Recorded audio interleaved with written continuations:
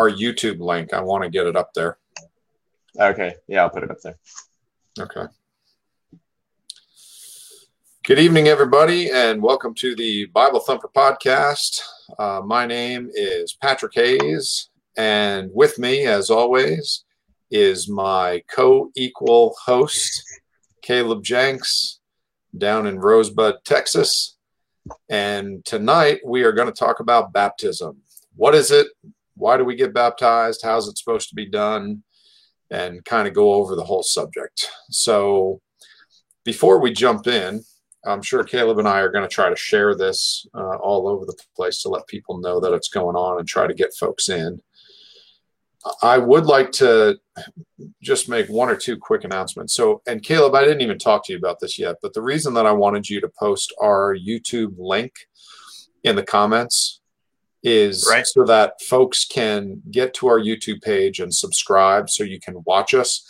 And one of the reasons I want everyone to do that, even if you never get on there, you have to understand that the way things are working out with Facebook as a platform, it's only a matter of time before guys like Caleb and I will be taken off of Facebook. We're not only conservative Christians, we're very fundamental in our view. We believe the Bible to be literally God's word. We believe that you should do what the Bible says, and we don't apologize for it. And nowadays, that is not very popular. So very good people are being removed from Facebook. People that have their livelihood depend on their Facebook page and what they do are being removed. And sooner or later, they're going to get around to us. Now, we aren't very important. We don't make that big of an impact, but it is going to happen one day. So we're going to ask that everyone please get on our YouTube page and subscribe to that so that whenever we do get the boot or we start getting censored one day, you'll be able to move over there and hopefully we can continue this thing for, as long as we can. So that was kind of one of the thoughts I had as I was going through the week. Does that make sense to you, Caleb? Do you see that as a concern? Yeah, it's one platform you can spend some time building up your method of communicating with people, and then all of a sudden they can get shut down overnight. I'm pretty sure that they won't, because I did spend some money on Facebook on advertising, so I'm sure they'll remember that, and they won't want to, when the time comes. Yeah, Caleb will remind them that he spent $24.18 on advertising over the course of 6 months, and hopefully that'll put us at the bottom of the list as far as the chopping block goes. Okay, welcome. We got Murphy, Katie, Joanna. Welcome, everybody. Thank you for joining us. And next week, we are getting into a subject which I'm just going to pull it up in the event so I can read it properly. Next week is women dressing modestly and what the Bible has to say about that. Now, you might be thinking to yourself, what are two guys doing talking about women dressing modestly and what the Bible has to say about it? Well, that's a great question. This was actually requested by one of our followers, and we are grateful for you to give us that topic. If you can think of, a topic that would make more people upset and that would be more awkward to discuss in the future, we'd be happy to listen to that suggestion as well. But you sure, kind of hit it right on the nose with this one. So we're jumping in. We're going to tackle it. I'm not scared. I think one of the problems with Christianity today is that there's far too many Christians in leadership that are scared of women and talking to them and talking about them or preaching what the Bible says on the subject of women in general. And there's no reason, what God said in the Bible is good. It's good for all of us. And whether you're a man or a woman or a child, you want to read the Bible and you want to believe it. And you need to do that with the difficult, uncomfortable, awkward parts, just like you do with the real easy, encouraging parts that we all like to hear about. So all the verses we'll be discussing next week probably never showed up in your verse a day, Bible calendar, or your little morning meditation, happy, lovey, fun time, Bible book that encourages you every morning with a verse or two and a little a little explanation about how you're supposed to be a good Christian. You might not run into the verses we're going to bring up this week or next week, but we're going to tackle that head on. So, look at that, challenge accepted. We already have some folks that are saying they are going to come up with some more topics for us, and we thank you for that. So, Caleb, are you sharing this? I can only see one ear of your headphone while you're working on your computer. Okay, there. Sorry. No, you're okay. Yeah, I think I got our YouTube channel posted in the comments. Hopefully that works. Yep, I see it. That looks good. Yeah, hopefully it works because I am signed into the account. So I'm just wanting to make sure that it actually works if you're not signed into the account. But yeah, get on there. We actually have one video on there with 17 views on YouTube. Whoa, blowing up. Yeah. Get on there. Do we monetize that, or do we have to wait till 20 views? Yeah, I think so. I think we have like 3 subscribers on YouTube as well. So we're really. We have not pushed it at all. We haven't even tried. So anyway, it's there. At least we got it before someone else stole our name. All right, so let's get into baptism. What do you want to talk about first, Caleb? When the topic of baptism comes up, what's the first thing you think about? Good or bad? I mean, tell me what you're thinking. Yeah, I don't know. It's kind of interesting because I see it go 2 ways nowadays. It seems like I see people talk about baptism and marginalize it as a very unnecessary ritual that really, is not necessary, or people put too much emphasis on it either way. And so I think it's obviously something good to talk about because it is obviously an important thing, but it is different. Even though it can happen simultaneously or at the same time as salvation, it is different from salvation, and that's easily confused. So obviously I think this is a great thing to get on. So I guess the story of your baptism, I thought it'd be cool to find out. Were you baptized? Oh boy. Why and when and where? Okay, so you ready for this? So Yeah. Let's see. I got wet twice and then I got baptized. Okay, so my story, and I'll try to tell this quickly. So I was born into an Irish Catholic home back east. And I'm not even kidding you. Until I was like 18 years old, I really had no idea there were any other religions other than Catholic and Jewish. I mean, that's all I was around for, my whole youth. So anyway, I want to say like 2 weeks old, they brought me into a Catholic church. I was a little boy in a little white dress, and they sprinkled some water on my head and said that it was a baptism. And that's, pretty standard fare for anyone that was raised Catholic. And, that's what I was told was baptism. That was not. There is a prerequisite for baptism, just like divorce has a prerequisite. Okay, you got to be married in order to get divorced. You can't get divorced unless you're married. Well, it's the same way with baptism. You can't get baptized until you are saved. And we'll go over that in the Bible, and it shows us that. So, so that was just getting wet. Then later on, when I first moved to Colorado, I started going to church at the church closest to my house, and that ended up being a Church of Christ. And the Church of Christ teaches baptismal regeneration, meaning that baptism is necessary for salvation. So you can't get saved and go to heaven when you die unless you were baptized. So when I went there, it wasn't very long until someone took me aside and gave me kind of the short, baptism speech. And they took a few verses out of the Bible and walked me through it and asked me the question and was like, would you like to get baptized? And it's like, well, yeah, makes sense. They did it in the Bible. Jesus got baptized. I'm up for it. Sounds good. Again, as a naive Christian that was new to the Bible, but wanted to be obedient. And it was clear the Bible tells us to get baptized. I'm not saying it does not say that. So that was second time I got wet. This time I was dunked. So it was baptism by immersion. But again, I wasn't saved. So it's not baptism. It's just getting wet.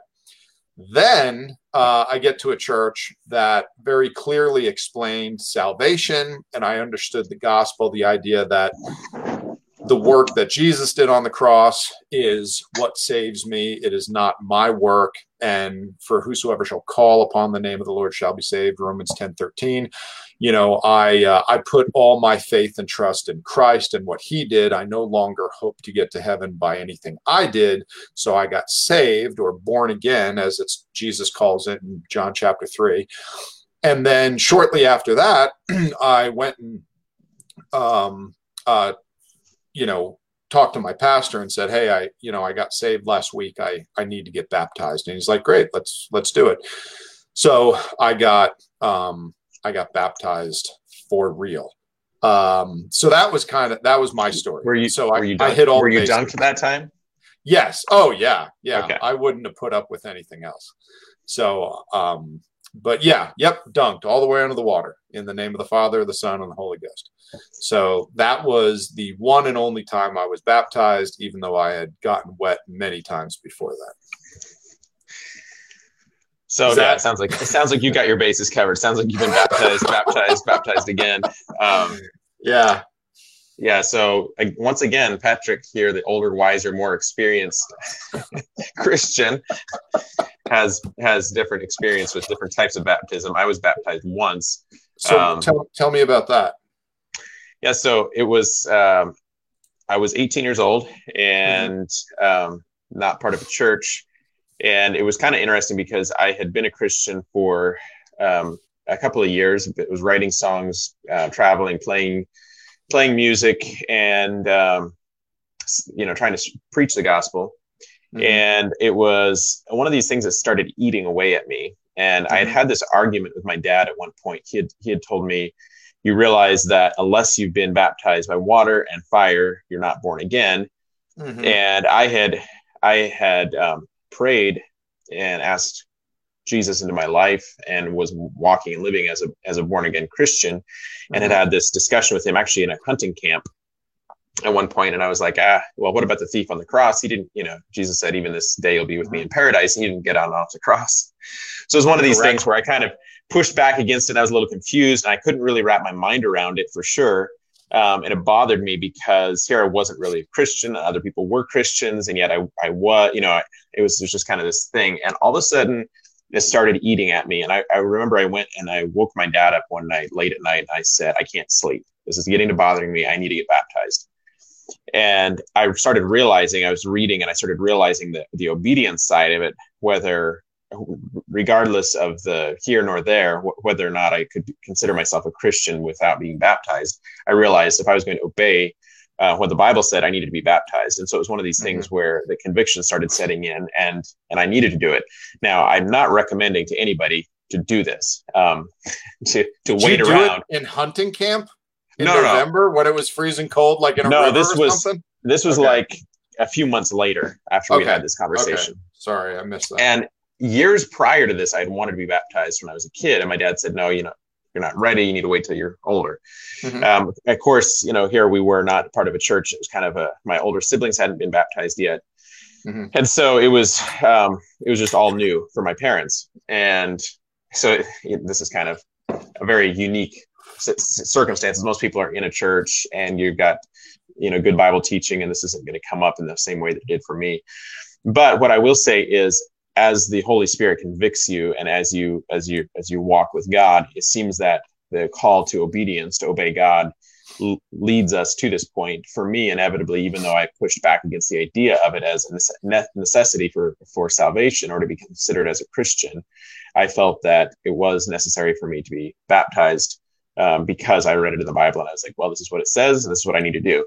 And I think that this is, I'm not sure, but this is the way that I see it in the early church, is there was a lot more urgency on it than there is, especially for second, third generation Christians, because it's kind of this, you grow up in a Christian home. These people received the gospel as adults and they heard and they believed in Jesus and they're like, well, why are you waiting? Let's go get baptized now, And it wasn't there. It was kind of this sense of urgency on it. And so for me, it was a little different because I grew up in a Christian home.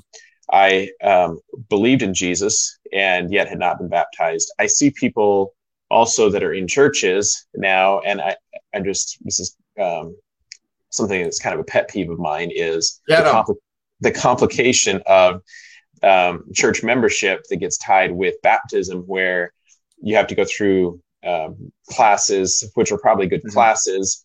You have to go through some sort of course and make sure that you understand what you're getting into before you're baptized. To me, the idea that it's gotten complicated is a little bit troubling because we've muddied up a very simple. Jesus told told us to go and wash ourselves in the water, similar to a man that Jesus could have healed differently. Jesus doesn't need us to go wash in the water, but he tells us to. And so we obey. Mm-hmm. It's not necessary for salvation, but for some reason, God decided this is what we do. This is what it was his idea. And so the idea that we kind of wait around on this, or that as churches that we would encourage people to wait around until they've gone through their classes or until they're ready to become a member of the local church before they can be baptized, whatever the holdup is a little bit concerning to me. So anyway, I was wondering, since you mentioned your three experiences, getting wet twice and then baptized, how did that work practically as far as the process goes in those churches? When you got baptized, was it a pretty simple process? Was it waiting around for a while, waiting for 10 other people to get ready to get dunked, or how did that work? No. So obviously, the only one I can speak to is when I actually got baptized. And something everyone should know about me is, as far as, if you want to classify me under a certain group, I probably fit closest to a conservative Baptist, or what would be known as a fundamental Baptist or a fundamental independent Baptist with messianic leanings. So sounds kind of messy anyways. So, you got to understand that baptism is looked at. I believe baptism is important. It is talked about a lot, both by Jesus and then afterward by the apostles, and specifically by Paul. It was something that the mode was specific. The details involved are important. And the big reason for this is you got to understand the history of the Baptists, where we got our name from. We were actually called Anabaptists by the Catholics during the Spanish Inquisition, when we would lead folks to the Lord and they would get saved, and then we would insist that they get baptized. And the Catholics that would come out of the Catholic Church, it was a capital crime to get baptized by immersion after salvation, the way that the Bible talks about. And the name given to those gospelers, okay, that's what they were often called, because they would go around and try to give people the gospel and pass out any portions of scripture they had. And when they would give someone the gospel and get them saved, they would insist on getting them baptized, like Jesus commands us to do in Matthew chapter 28, the last two verses, which we'll read here in a second. And the name Anabaptist was given to this group by the Catholic Church, which means rebaptizer, because the Catholics believed that we were rebaptizing people, meaning they were baptized once as infants when they were sprinkled with water, even though obviously, an infant of 2 weeks old doesn't know anything about what they're doing. And they said that we were rebaptizing people. So that was the name given to us by our persecutors, was Anabaptist. And then the group said, no, we're not Anabaptists. We're not rebaptizing anyone. We're Baptists. We baptize people. So I believe that it is important. But with that said, and Caleb, this is something I think that you would find fascinating. During the heaviest times of persecution of Christianity, when it was underground, and these were times after the time of Christ, during the 10 waves of persecution by the different Roman Caesars, Roman emperors, and the time of the Spanish Inquisition, and I think it was King Philip of Spain. You would find someone that would hear the gospel. Okay, you would give them the gospel, they would get saved. You would give them any portion of scripture that you had, which oftentimes was very little. If you were lucky enough to have an entire New Testament, you would rip pieces out and give it to the new convert. You would baptize them in the nearest body of water you could find. I mean, immediately, any lake, river, stream, whatever. If we can get you underwater, you are getting baptized. Then they would ordain that man. Okay, so if this was a family that got saved, they would ordain the father and say, congratulations, you're a preacher. Go and do likewise. And they would do that knowing they would probably never see that person again for the rest of their life. And it was just bing, bing, bing, bing. Here you go. You're saved. You got baptized. We're ordaining you, which means you are approved to go out and preach the gospel from the church that I belong to, even though I don't even know your last name yet. Here is a portion of the New Testament. Okay, I hope it's in a language that you can read. Please go and do likewise to other folks. And that was it. You never saw that person again. And Christianity survived the heaviest persecution during our time on earth in that manner. So there were no classes. There was no box to check. It was, are you saved? Yeah, great. Next is baptism. And let me give you one verse and then I'll shut up because I've been talking too long. The very last two verses in Matthew chapter 28, the last thing Jesus says before he leaves, he says, "Go ye therefore and teach all nations, baptizing them in the name of the Father and of the Son and of the Holy Ghost, teaching them to observe all things whatsoever I have commanded you, and lo, I am with you always, even unto the end of the world. Amen." So there are three things there, okay? Go and teach all nations. Well, what are we supposed to teach them? Well, the gospel, that Jesus is the Christ. He's the Messiah, okay? Get them saved. Number two, get them baptized, okay? And number three, teach them to observe all things whatsoever I have commanded you. So you get them saved, you get them baptized, and then you teach them the Bible. That's it. That's the Great Commission. That's the whole thing, 1, 2, and 3.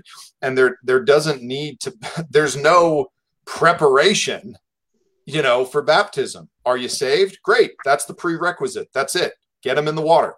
I baptize you in the name of the Father and the Son and the Holy Ghost. Done. It's that simple. Move on. Now you're ready to take the scriptures.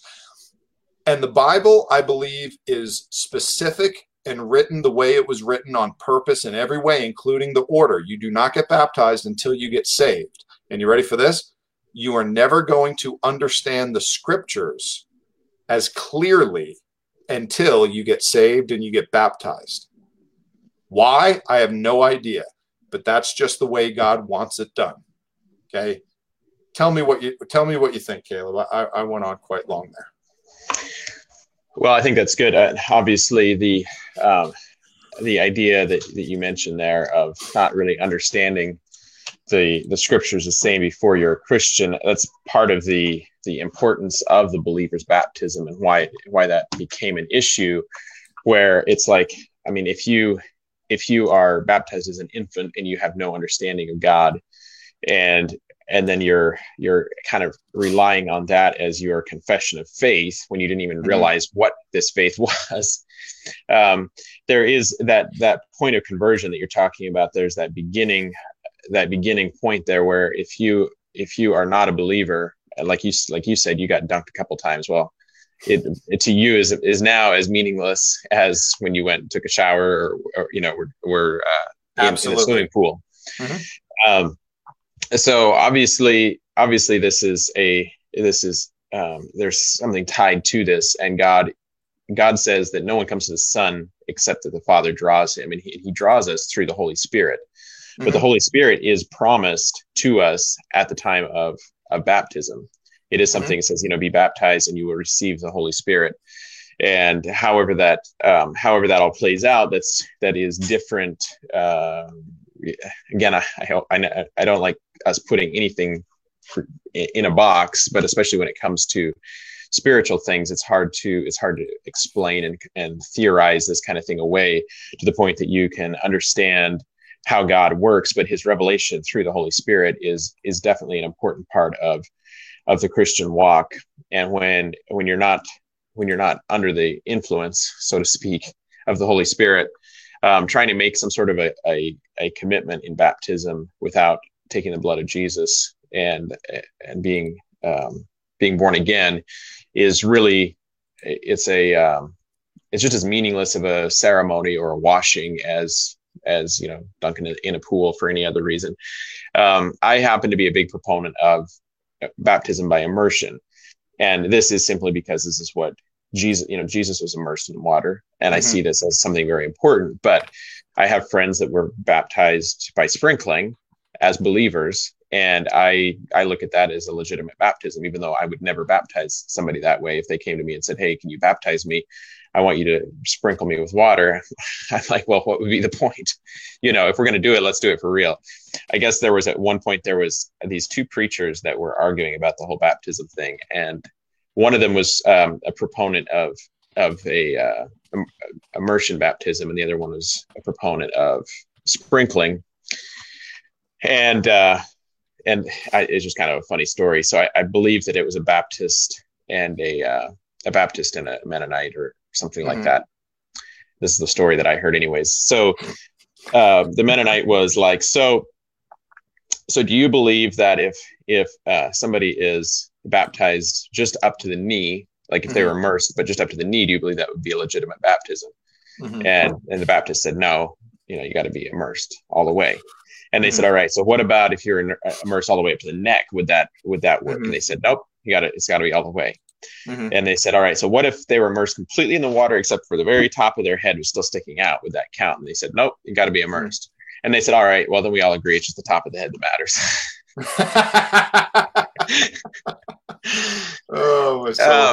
But this is you were going to say something?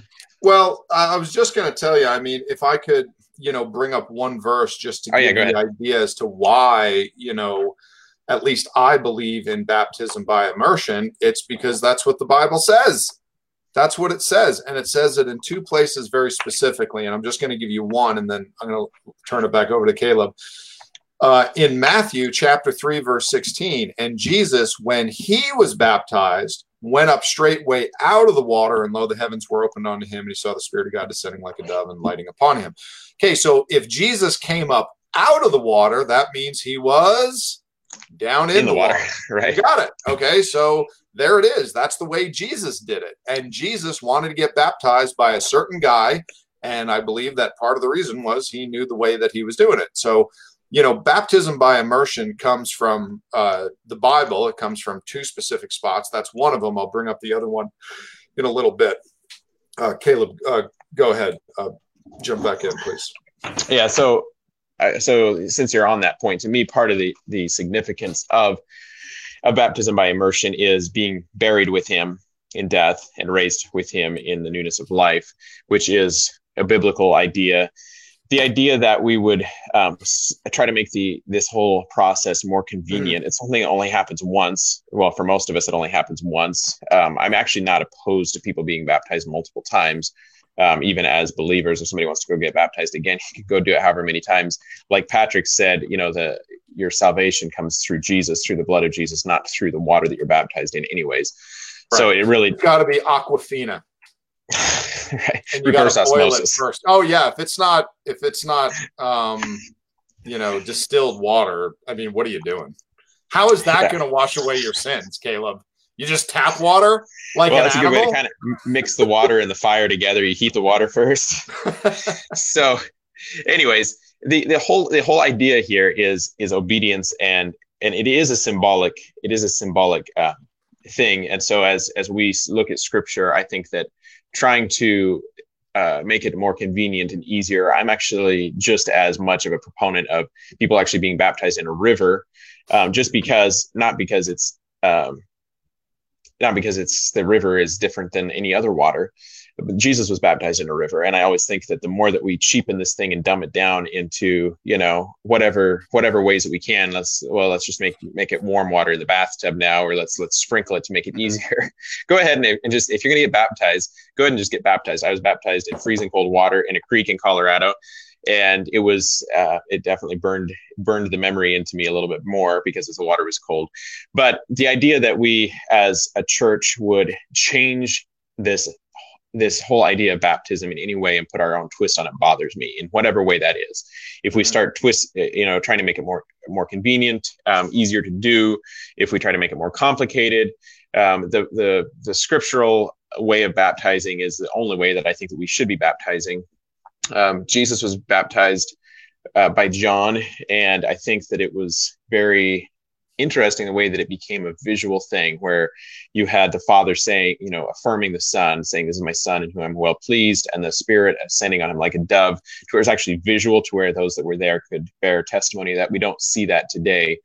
But the baptism of John was just for the remission of sins. And the baptism that we have now as Christians is a lot more significant in that it's our outward expression, or our witness to the rest of the world that we are part of his church, part of his body, and that we've been raised with him in newness of life. So I did have a question, and I thought I'd throw this out to you, since obviously this is something that we are, now where is it here? I had it pulled up. So here John said, "I indeed baptize you with water unto repentance, but he that cometh after me is mightier than I, whose shoes I am not worthy to bear. He shall baptize you with the Holy Ghost and with fire." So John was saying that he baptized them unto repentance. And then we have in Acts, I thought I had it pulled up. It's Acts 2:38, I believe. I'll see if I can find it here. Peter was talking, and he seemed to express the urgency of baptism, and he talked about the remission of sins here again. And this is after Jesus. All right, so here we have King James. "Then Peter said unto them, Repent and be baptized, every one of you, in the name of Jesus Christ, for the remission of sins, and ye shall receive the gift of the Holy Ghost." So here's an interesting passage here where Peter is indicating them that this is for the remission of sins. And I have my theory on this as far as how this works. It's not a conflict with the idea that when you get baptized, that is not what cleanses your sin. But I guess what is your thought on this? Because this is, I think, where some people get led astray into thinking that their salvation comes through the dunking in the water, so to speak. Yeah, and Caleb, it's such a simple explanation. It's almost silly that we have to go over it. When we're going somewhere as a family, I tell my kids, "Okay, kids, get in the car and buckle up, and we'll go to grandma's." Okay, well, it's getting in the car that's going to get us to grandma's. When they get in the car, should they buckle up? Well, yeah, that's what you do after you get in the car. Okay, but that's not what's going to get us to grandma's. Okay, you see, and it's the same thing. He's saying repent and be baptized. Okay, well, yeah, after you repent, okay, repent is salvation. Okay, repentance is turning from whatever you have your faith in. I put my faith in being a good person to get me to heaven. Okay, I'm going to repent of that. I'm going to turn from that, and I'm going to turn to Jesus. And now I'm going to put all my faith in Jesus. That's what repentance is. Repentance happens at the time of salvation. Okay, so Peter's saying repent and be baptized. Well, yeah, okay, he's saying get saved and get baptized. And that's exactly what we're supposed to do. There's nothing wrong with that. But people, unfortunately, believe that, it's a blanket statement for everything that he said as far as salvation, as if getting baptized without the repentance part would get you saved. No. That's what you naturally do. Get on the bus and sit down. Okay, well, you got to get on the bus to get there. Okay, are you supposed to sit down after you get on the bus? Well, yes. Okay, but you can stand. You'll still get there. And it's that simple. And that's why, if baptism was necessary for salvation, wouldn't it have to be tied to every salvation account in the entire Bible? I mean, wouldn't Jesus say, verily, verily, I say unto thee, except a man be born again and get baptized, he cannot see the kingdom of God? But he doesn't say that.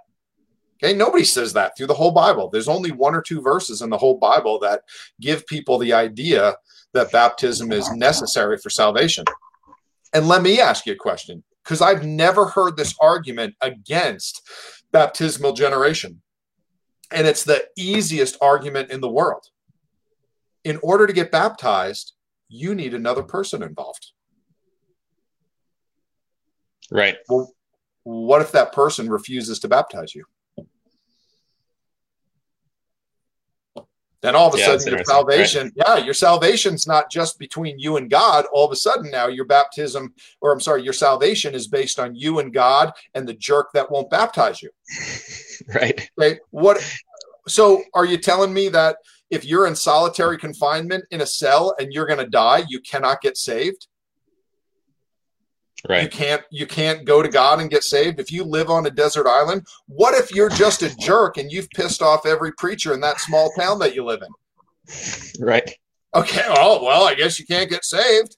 Okay, because no one will do it. It's ridiculous. It's a ridiculous idea. It brings another person into the equation and puts that person on equal footing with Christ, the Messiah, when he died on the cross. It's so absurd. I don't even know how people get there. They don't think it through logically. They just go off on one or two verses, and that's the doctrine. Forget about the rest of the Bible. Okay, there is no one else involved in your salvation. It is you and it is Christ, period. Yeah. So anyways, I think you hit the nail on the head there. I think it's important to realize the difference between this, because especially for young new believers that don't have their theology straightened out at all, they're a new believer. And if they're urged, as they should be, to be baptized as a new believer, it is important for them not to confuse, because this is, I think, a way that Satan gets people led astray into thinking, okay, well, I got baptized, my sins got washed away, hopefully I don't mess up now. And then the next day they go and they sin, and they're like, wow, do I get baptized again? Better do it. And better get baptized again. Get cleaned up.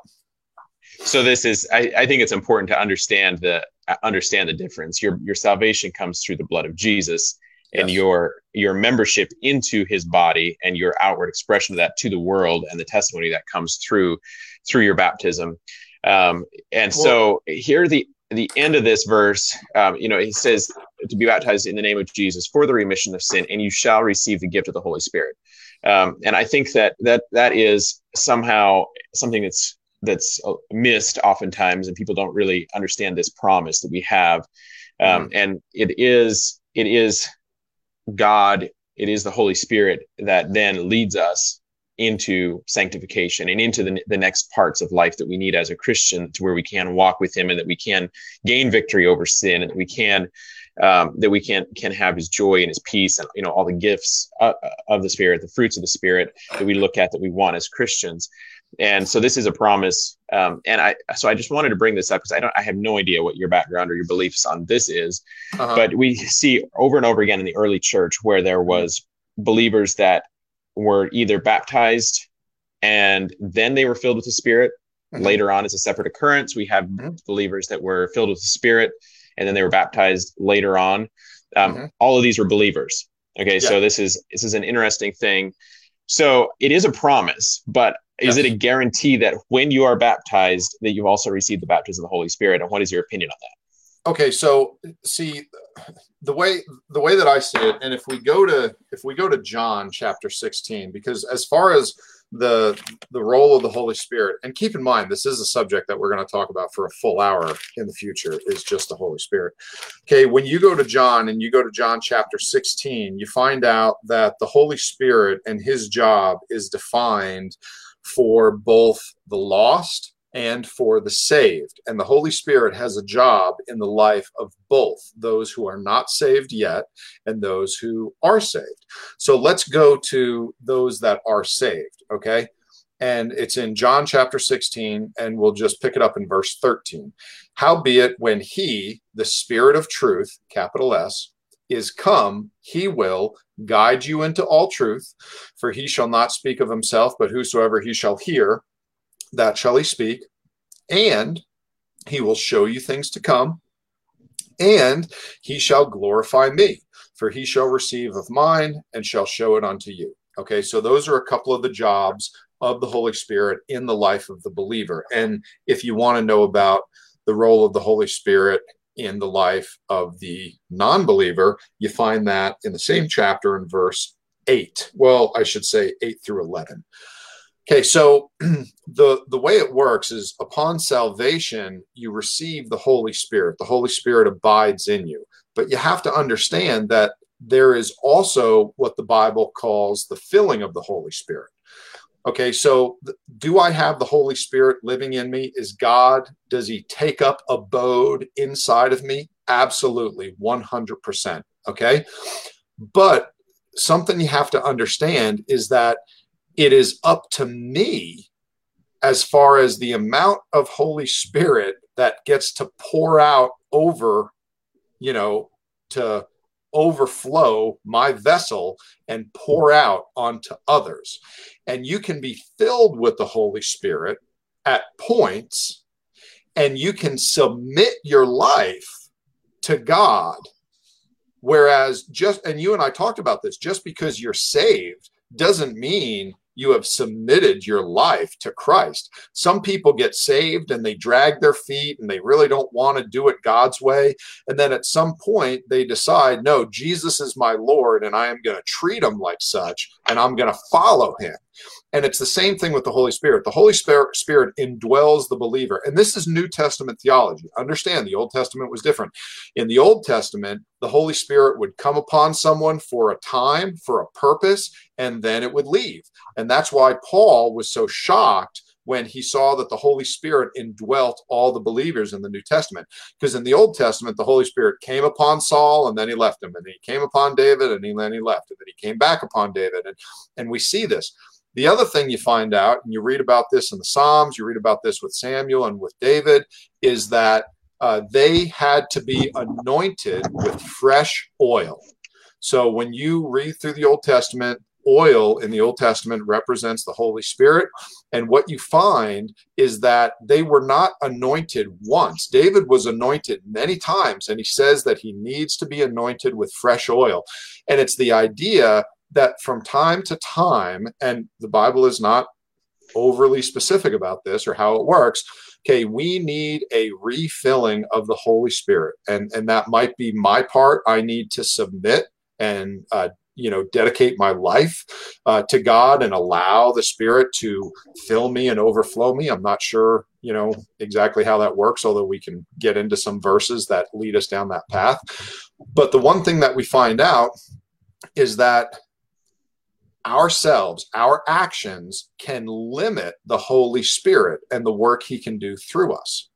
So I think when you tie all that together, you find that it's not that the Holy Spirit enters you and leaves anymore like the Old Testament. Okay, although, some people do believe that, especially those that believe you can lose your salvation. When the Holy Spirit abides in you, he is there forever. You are now God's. You are the temple. The Holy Spirit indwells you. But we need to be filled, and we need the Holy Spirit overflowing us. So that seems to be the way that it works in the New Testament when you have the Holy Spirit fill somebody. Tell me your thoughts on that. Am I just flat crazy, or does that help at all? I thought it was I thought it was surprisingly better explained than I thought that we would get out of two Craigslist preachers. I never like to, with any aspects of God, I don't like to oversimplify or explain try to get it to the point that it's that we dumb it down into putting it in a box and feeling like that this is the recipe for how you explain to somebody to be a Christian. So much of the walk with God is very much an individual relationship that we have with him. I find it to be very interesting, though, that oftentimes, because of this promise of the fact that as we become a Christian, when you put your faith in Jesus, that you belong to God, and the promise of the Holy Spirit, the gift of the Holy Spirit, is a promise that I do believe that we receive. And as Christians, we should see fruit of the Spirit in your life. You should expect to see the fruit of the Spirit. You should expect to see more joy, more peace, more patience. But I also see Christians that struggle with feeling not very much like a Christian sometimes. They're born again believer, born again. And obviously we can get into this on another episode if we devote a whole hour to the Holy Spirit. But I just think that this is a very important thing to not miss at the time of baptism, is that just because you have given your life to Christ, you're a believer, you are you belong to God. You know that you believe this promise as this, you've got this theology in your head where you believe that that you have the Holy Spirit, but then you feel this emptiness inside, or you feel this longing for more of God, to realize that there is somehow it is different. And I think you explained it well, that, you know, the Old Testament, there were people that were filled with the Spirit, that, and they prophesied, they were filled with the Spirit, and they did different things. The New Testament, you find the day of Pentecost, where there was the outpouring of the Holy Spirit. There was people that were believers at the time, and Jesus said, "Go and wait, and you will be filled with the Spirit." You find believers that were baptized and then they received the Holy Spirit. You find it the other way around. And the idea that it's just a philosophical believing, and that it's not, or a belief that we have in our mind of the Spirit of God, and that we don't actually seek Him in an experiential way, where we actually experience God, and we experience His presence, and we seek His, like you said the other day, you know, you find that it's hard. You're always trying to find more of God in your life, and trying to seek God to show you His will, and to give you His Spirit and His guidance in your life. And we do need to seek Him in that way, and realize that just because at the point of baptism we have this promise, I think that this promise is one that we as Christians, we don't experience the fullness of the Spirit of God in our lives when we are walking in sin, living in sin. And we don't see God filling us with His joy. And this is another one of those promises that I really believe comes along with something on our part, and that is to seek Him. And it says, "Blessed are those who hunger and thirst after righteousness, for they will be filled." It says, "Seek and you shall find." So I think for those that wish they had more of the Spirit of God, to realize that just because you're baptized and you have this promise that be baptized and you will receive the Holy Spirit, doesn't necessarily mean that there isn't other experiences. I'm not a proponent of saying everybody has to speak in tongues like they did on the day of Pentecost. That's not what I'm angling for here by any means, or saying that there has to be a separate work of grace. Somehow the salvation isn't good enough, but is clearly experienced as two separate baptisms here in the Bible. In the early church, that's how it was. And John's baptism, obviously, I mean, he thought his baptism was nothing compared to Jesus, because he says Jesus will baptize you with fire. And so I think that this is something that, to me, should begin the beginning of this journey of being baptized and walking in the baptism of the Holy Spirit as an ongoing continual walk with God, where we seek Him and we seek His Spirit and we seek His presence. And if we don't experience that, and all we experience is the water baptism and the thought in our head that we have the Holy Spirit, that we could be missing out on a whole world of life, of walking in the newness of life. So that was that on that part. That's another thing that I see people confuse in this is not seeking God in His fullness, not seeking the baptism of the Holy Spirit, and the renewal that comes through that.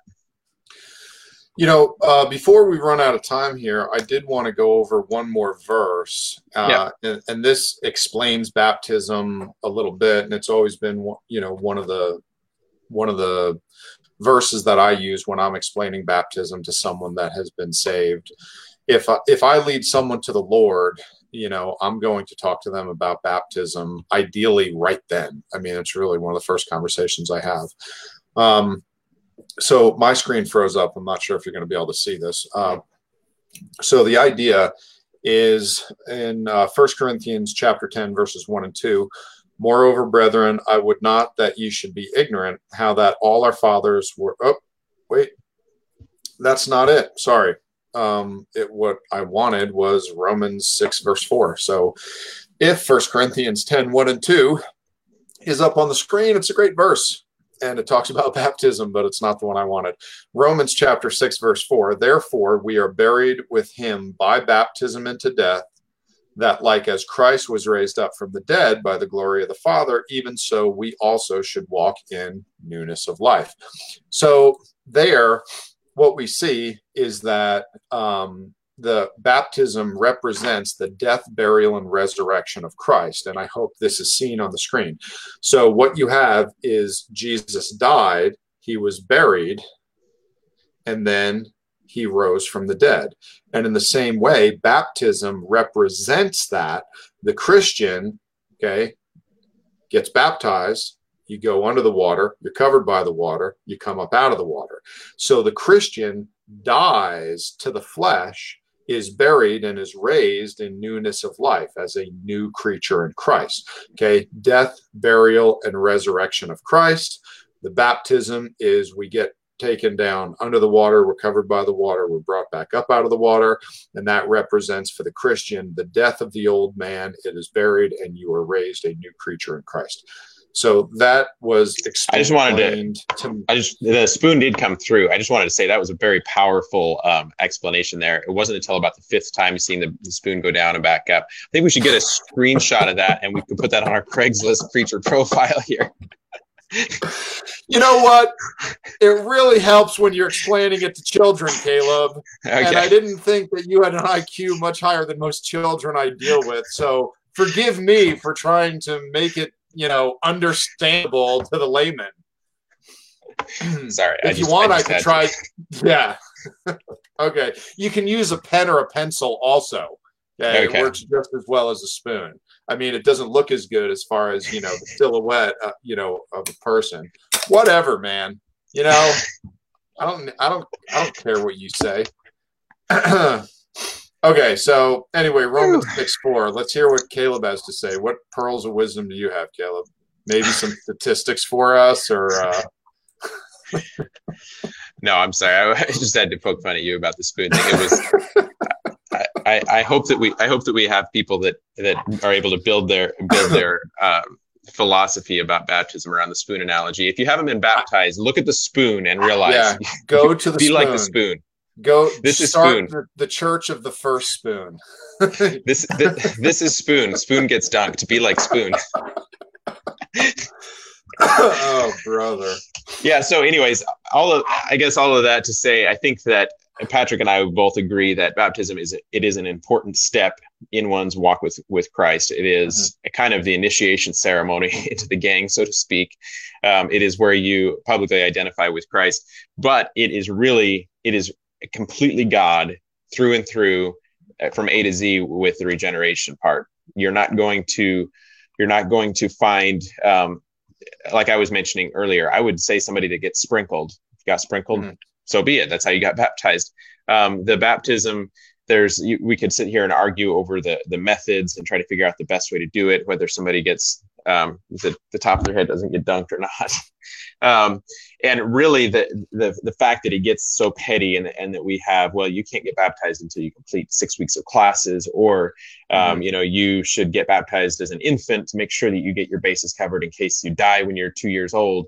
The fact that we've done this to it and have turned it into anything other than a believer's baptism, where someone puts their faith in Jesus and they immediately, I don't see any, I mean, you can tell me if you think I'm wrong on this, but I don't see any reason why a new Christian shouldn't be baptized right away.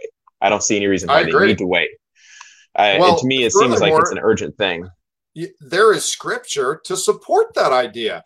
What happened with the Ethiopian eunuch and Philip? Okay, Philip explained to him the things of Christ and the gospel, and he got saved, and he clearly expounded on what baptism was, and the eunuch was like, well, wait a minute. Here's some water. We're driving by water. Why can't I get baptized? And Philip's like, if you believe that Jesus is the Son of God, you can.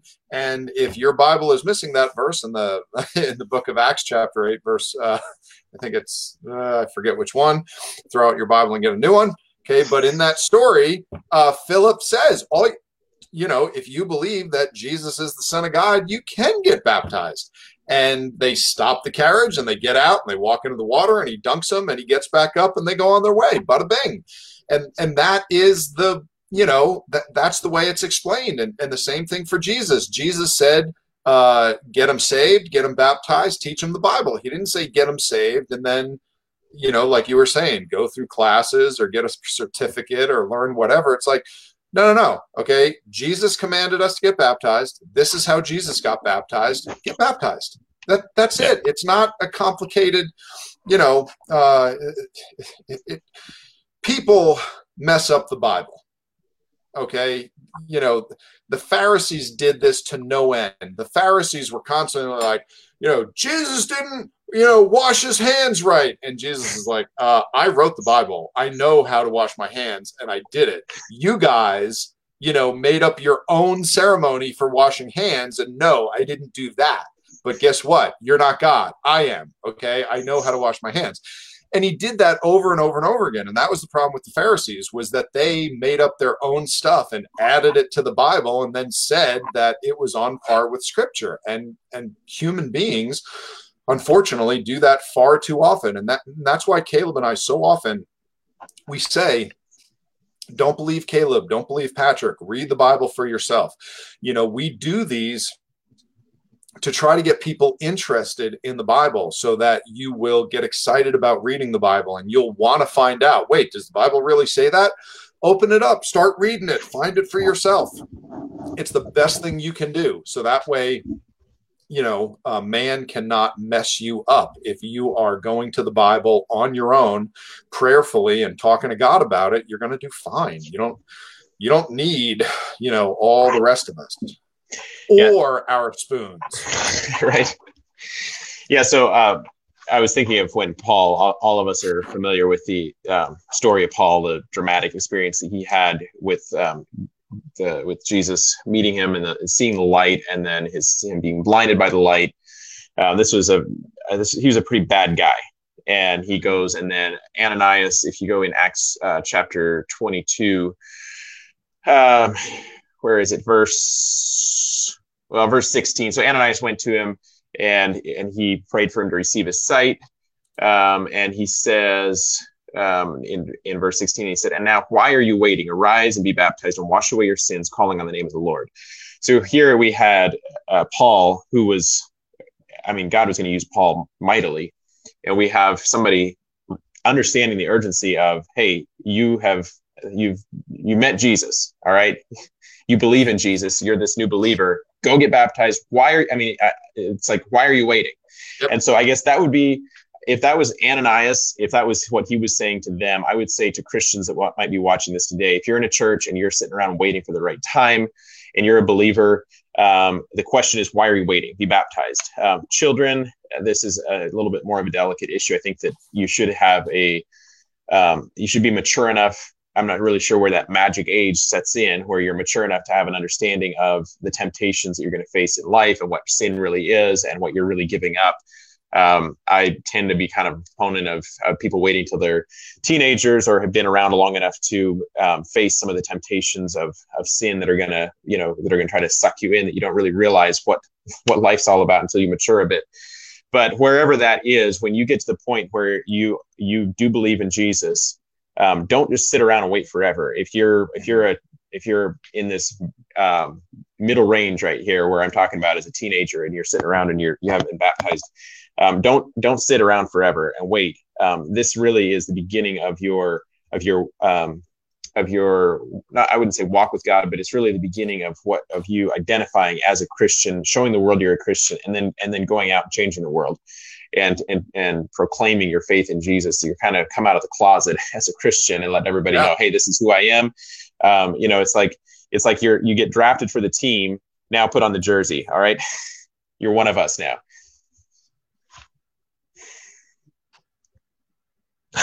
The spoon. So, something you were saying there, Caleb, really, really hits home. Baptism is your first opportunity to obey the Lord, because that's what he said to do. After you get saved, he said, great, now go get baptized. And I hate to tell you, but one of the ways that the way my brain works is, God's up in heaven watching, and he's like, well, why do I think you're going to obey me in any other regards when you won't obey the very first thing that I tell you to do? You got saved. I said, great, go get baptized. And you're like, well, when it feels right, Lord, I'll do it. And I can just see God slapping his forehead and rolling his eyes like, great, here's another one. He's just going to do it when he wants rather than when I say. And the other thing that you mentioned, Caleb, was public. And baptism is supposed to be public. It's not supposed to be something that's hidden. It is a public profession of our faith. It is an outward representation of the inward change. So we got saved. We are given a new heart. our spirit is quickened and it comes alive. And now we are supposed to have an outward representation of that. And how do we do that? We do it with a spoon. Okay. And we do it by getting baptized, and that's public. Okay. So that's why, baptisms are typically done. You see them done in a river. You see them done in a church. A lot of churches have. Oh, you know what? That's something that really bothers me. How many churches don't even have a baptistry anymore? You almost, because it's not something that they find to be important. Whereas, every church I've been a part of, they always have a baptistry.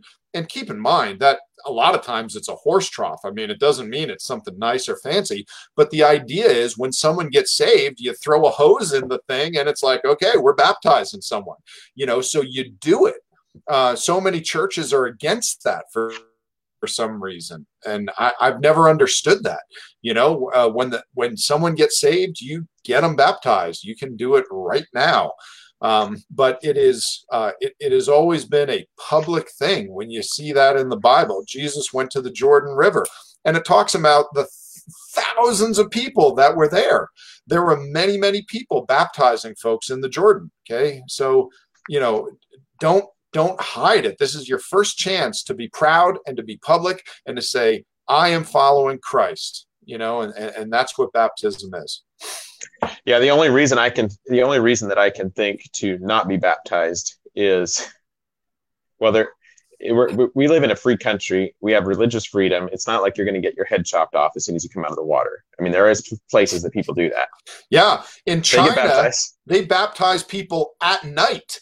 They sneak out at 2 a.m. Now they still, do it in a group, but yeah, in freezing waters in order to do it, because you're not allowed to. A lot of Muslim countries, you get baptized and you are, most likely you're going to be executed the next day or late at the same day. Oh yeah. And just so you know, Caleb, we're having several comments here asking if we have Bible Thumper commemorative spoons that they can purchase. And I am going to start engraving these. So as soon as you become a top fan, give us your address and $20, and we will send you a commemorative spoon. It will probably be plastic. Okay. $10. $10 for the plastic spoon. But yeah, anyways, so back to the baptism topic here. Spoon or no spoon, if you're sitting around waiting, thinking that you're not good enough to be baptized, I kind of wonder if we're still somehow thinking along the lines that somehow eventually we're going to be perfected to the point that we are good enough to be a Christian. And the idea that somebody needs anything other than belief in order to be baptized, to me is scary. So if you're in that camp and you're waiting to be a good enough Christian to be baptized and get good enough at not sinning before you get baptized, I think if you take one thing away from this is, if you're a believer, get baptized. Ask Jesus into your life as Lord and Savior, and get baptized. And don't sit around and wait forever. This is an important step. And I guess we're at the 1 hour mark, a little past the 1 hour. There was somebody that mentioned on here that they were baptized early on as a Catholic. I think that is something that is unfortunate for a lot of people, that they think later on there's no reason to get baptized because they were baptized as an infant.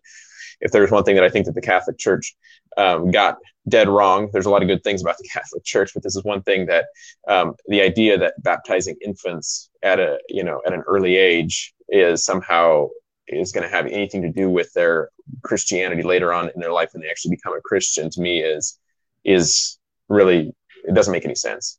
So your baptism, like you don't Patrick find said, it in the Bible. Yeah, you got wet as a baby. Not in there. That really shouldn't affect you now. If you're a Christian, whether you're baptized before or not, get baptized. If you're a baby, it doesn't count. And Caleb, let me show you something. People should know this, just a little bit of history of baptism. It existed prior to Christ. As a matter of fact, when you find Jesus, you see that people were being baptized in the Jordan. That was a normal thing. It was happening in Judaism before Christ ever, stepped on the scene. And we actually can go as far back as the book of Exodus and find a baptism. And in 1 Corinthians 10, verses 1 and 2, we read, moreover, brethren, I would not that ye should be ignorant how that all our fathers were under the cloud, and all passed through the sea, and were all baptized unto Moses in the cloud and in the sea. So the Jews at that time, the whole nation of Israel, was baptized when they crossed through the Red Sea. And you see that they went into the water. Water was totally around them. Cloud covered them.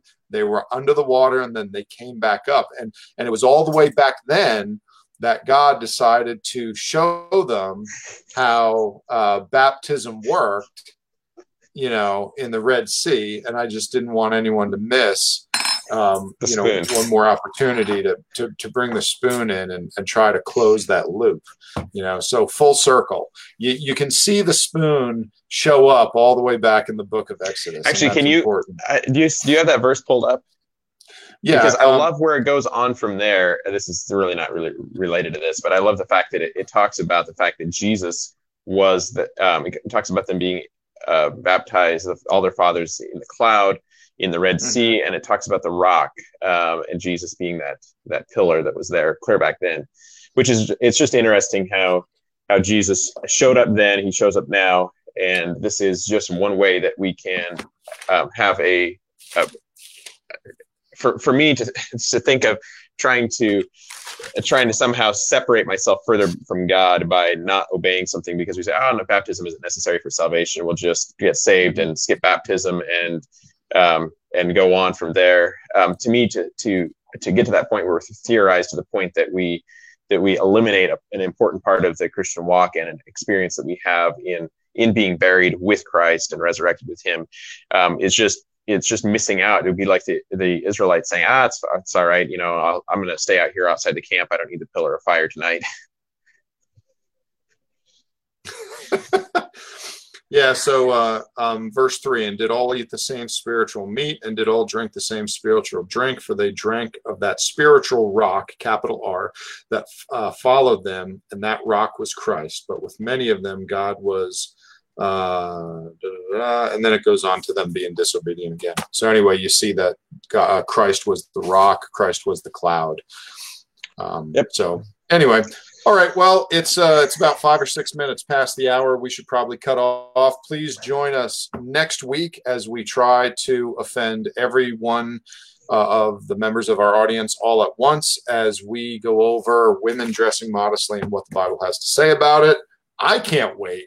I think that one is going to go over as well as the spoon. I mean, I haven't decided. Have you talked to your wife about being on that one yet? Is she open to it? No. Okay. Yeah. So yeah, I mentioned it to my wife, and I got kind of an eye roll back. I was like, well, two guys on here telling the ladies how to dress. This is great. Yep. That's what it's going to. Well, the good news is I am going to quote more scripture than you have ever heard in your life. Okay. So anyone that doesn't like it, they can take it up with God, because we're going to be going over what the Bible says. Yeah. But honestly, the funny thing about it, speaking of two guys talking about how women should dress and what the Bible has to say about it, the reason for God giving women parameters as for how they dress, it's for the sake of men. That's the idea behind it. And God doesn't, then God explains how men are supposed to act, and that is, and God planned it that way on purpose. Anyway, we'll get into that. Yeah, just in case we possibly could have made it to the end of one episode without talking about something that was politically incorrect, we went ahead and touched on it at the end of this episode. And we're going to dedicate an entire hour to it next week. So sounds good. Yeah, excited about that. Yeah. All right. Well, everybody, enjoy your weekend. Shabbat shalom. We'll see you next Friday. All right. Good night, all.